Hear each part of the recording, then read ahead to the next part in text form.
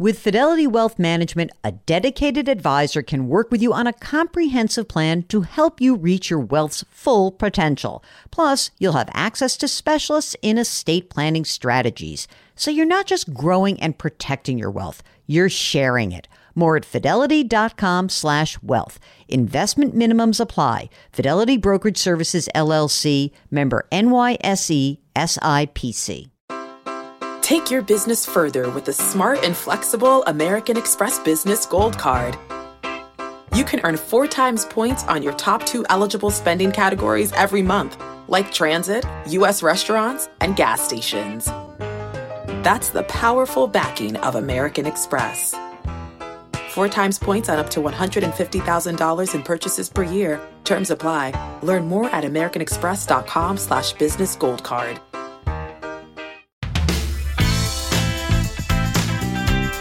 Welcome to the Jill on Money Show. It's the summertime and it's the weekend. And as a result, Mark and I thought it would be really nice if we found some of the great interviews that we have conducted and re-aired them for your summer vacation. They all have a theme. Let's see if you can guess what that theme is. Today, we are starting with David Epstein. He is the author of Range: Why Generalists Triumph in a Specialized World. So we're going to talk a little bit about David's background, how he came to this topic through the world of sports. And then tomorrow we're going to talk about the idea and the concept of generalization versus specialization. Here is the first part of our interview with David Epstein. So, David, you previously wrote a book called The Sports Gene.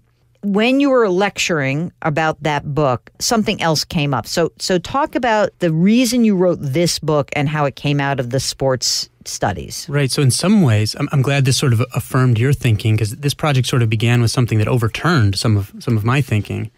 I was in the sports world where the so-called 10,000-hour rule, this idea that early specialization and in highly technical practice and whatever you're going to do is the route to expertise.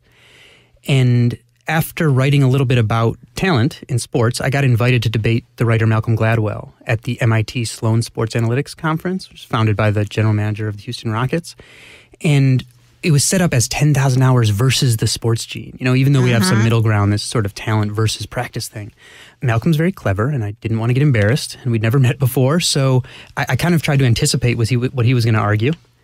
And I figured he would have to argue that athletes should develop with as early as possible, get a head start in technical training and whatever they're going to do. So I went and looked at all the research I could find that tracks the development of athletes, and in fact found that athletes who go on to become elite have what scientists call a sampling period early on. They play a variety of sports, they gain a breadth of general skills, they learn about their interests, they learn about their abilities, and they systematically delay specializing until later than peers who plateau at lower levels. And so when it came to the debate, and Malcolm sort of said, look at Tiger Woods. And I said, well, look at Roger Federer, who sampled and didn't specialize until way later than his peers. And the question really is, which of these models is the norm? And here's what the data says, that the Roger model is the norm. We just don't really acknowledge it. And afterward, he sort of said, you know what you got me on was that Roger versus Tiger thing. We sort of became running buddies and would talk about it on our own time. And that lodged in the back of my head. And sort of another experience where I was doing some work with a foundation kind of brought it back to the forefront. I said, this is a project I need to do. Because you open the book with the Roger versus Tiger thing, and you talk about what ultimately becomes a real difference in what they are doing. Because golf is a sport that the ball's not moving. Right. And it's a series of repetitive actions, strokes that you do have to master, right? Right, absolutely. And tennis, though, is a more dynamic sport. Yeah. And so is that the reason why the sampling or the early focus is not as important? That's a great question, because the answer is largely yes. So in golf, there's kind of a dearth of data in golf, but I can absolutely believe that early specialization does work for golf, because it is like skill acquisition scientists who study it classify it as almost like an industrial task. It's non-dynamic. People wait for each other to take turns. You don't have any teammates you have to deal with. You're basically trying to recreate known motions with as little deviation as possible over and over and over. And that's a very poor model, not only for the rest of sports, but certainly for most other things that humans want to learn. Whereas in these more dynamic sports like tennis, where you need what's called anticipatory skills, the reason these athletes seem like they can react so fast is they've actually learned to pick up on body cues very quickly that tell them what's coming before before it happens. And it turns out to build the scaffolding that helps you acquire those skills, you actually want this incredible breadth of challenges early on instead of this focused practice. And so I think golf, we should sort of drop it as Tiger Woods is the most famous development story maybe ever. But it turns out to be a uniquely poor model from which to extrapolate to other things. Are there any other sports like golf where you would see that kind of early focus would pay off generally? Yeah, I would think like targeting tasks maybe, something like archery and shooting and things like that where they are static, where people again wait to take turns, where you don't require anticipatory skills. But also in certain careers it would make sense. We'll get to that in a second. Can I just go back to sports? So you're now a new father. Yes. How do you feel about all these people who have their kids specialize? Let me just speak from personal experience. I grew up in a time where you did not devote all of your time, energy to one sport. So, I played soccer and basketball, and then a generation after me, or even a half a generation, all the kids were like, no, I play soccer, I play indoor soccer, and then I play spring soccer, and then I go to summer league. Right. So the parents have adopted that. Is there any shift in that now, or is it still that way? I would say it's shifting in the wrong direction for the most part in this country, but in the right direction in some other countries. The science is clear. The sampling period for all dynamic sports is totally the norm. But there are other forces at work here, right? Like youth athletes are customers for adults who have a very significant financial interest in keeping them away from other sports, right? When I lived in Brooklyn until recently, there was a U6 travel soccer team that met across the street from me. I don't think anybody thinks 5-year-olds can't find good enough competition in a city of 9 million people. But it's you convince parents, right, that, well, if they're not on the U6 team, they can't be on the U7 team. And so you start this deselection process early where they have to get in the pipeline. These are customers, right? Whereas I played football, basketball, baseball in high school and became a university record holder in track in college. And I was just talking to Steve Nash the other day, the 2-time NBA MVP. And he said he played basketball last. He didn't get a basketball till he was 13. And so he's exploring setting up an academy to incorporate what we know about optimal development. Unlike the U.S. where we have all these like this balkanized youth leagues, everyone's doing their own thing. I get it, because if you're the 8-year-old coach, the coach of 8-year-olds, not the 8-year-old coach, if your incentive is to win the 8-year-olds championship, then fine, specialize those kids. But we know that the way to develop the best 8-year-old athlete is not the same as the way to develop the best 20-year-old athlete. But if your incentive is only for the 8-year-olds, that's a problem. So like in France, they overhauled their soccer development pipeline to incorporate sampling and unstructured play.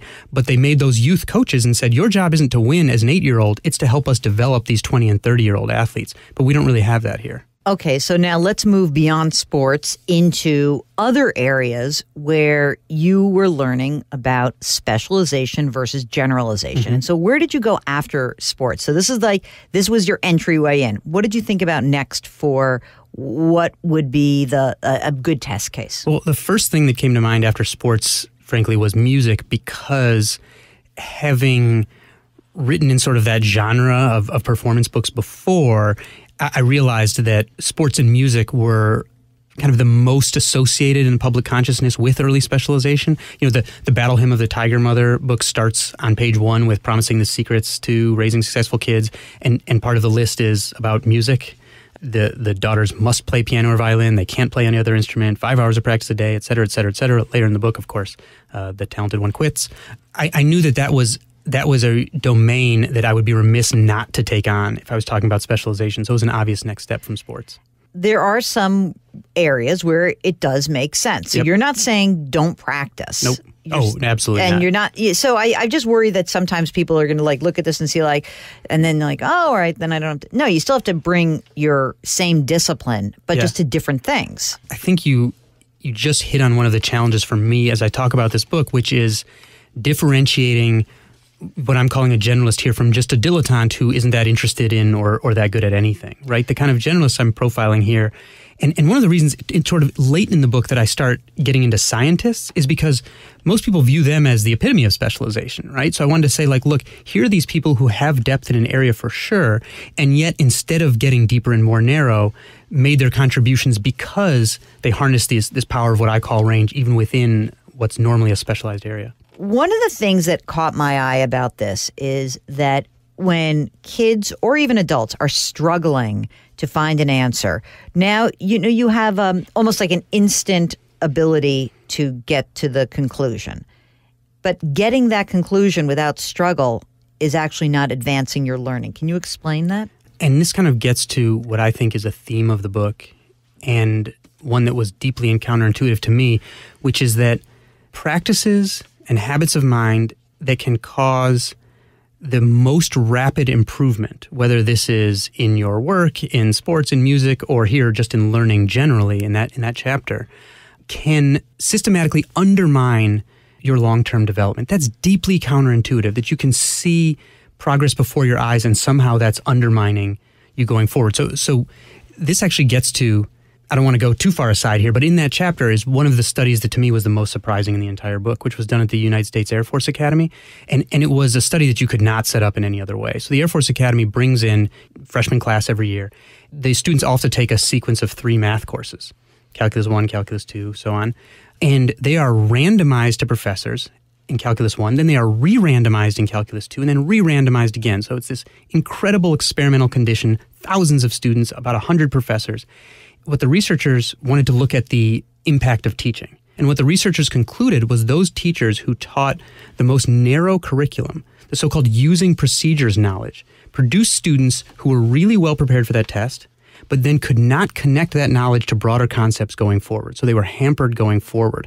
And that's kind of a theme of this chapter where I talk about so-called desirable difficulties, where you actually want to put in the way of the learner these types of obstacles that cause them to be frustrated, that cause their learning to slow down, but builds this more conceptual scaffolding that allows them to then learn to stack relevant things in that framework going forward. What does that tell you about the vast majority of, say, public school teachers who are teaching to the test?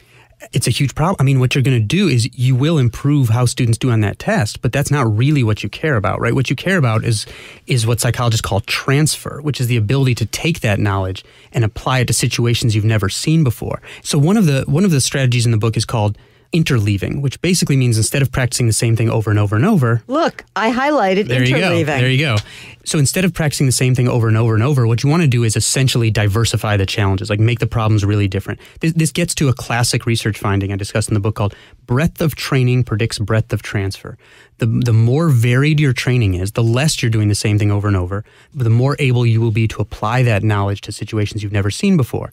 And so we even think of things like professional development. When I've been through it, it's like, you get this like one bout of something that you kind of do over and over, and then you leave it forever. And the best way to do it is to be constantly mixing up challenges, which is frustrating, but helps your ability to transfer the knowledge, and then to incorporate spacing. You want to make it easy to make it hard on yourself while you're learning, and spacing is just what it sounds like. So in a famous study of spacing, Spanish vocabulary learners were split into 2 groups. One group got 8 hours of intensive study on one day. The other group got 4 hours in one day, 4 hours a month later. Same exact total study time. 8 years later, when they were brought back, the group that had the spaced practice remembered 250% more with the exact same amount of practice. That's totally different than what we normally do in school or in work. You do a topic and then you move on to the next topic. What you want to do is split all this stuff and mix it all together, which is frustrating, but forces you to build these more conceptual models that scaffold later knowledge. We'll have part 2 tomorrow, and between now and then, if you've got a question, you have some sort of interest in this idea of being a specialist versus being a generalist, we'd love to hear from you. Just go to JillOnMoney.com, click the Contact Us button, and don't forget to let us know if you want to come on the air, okay? We're on vacation, but we're still kind of poking around in the email box, so don't worry. Anyway, of course, as always, we'd like to ask you to lift someone up. Grit, growth, grace. Thank you for listening, and we'll talk to you tomorrow.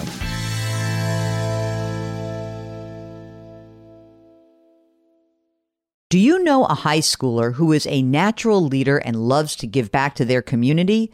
The Leukemia and Lymphoma Society's Student Visionaries of the Year program might be the perfect opportunity. Forming strong teams to support them, Student Visionaries of the Year candidates fundraise for the Leukemia and Lymphoma Society in honor of a pediatric blood cancer survivor in their local community. This 7-week philanthropic leadership development program helps students gain valuable life skills like project management, communication, financial literacy, and entrepreneurship. Not to mention, it looks great on college applications.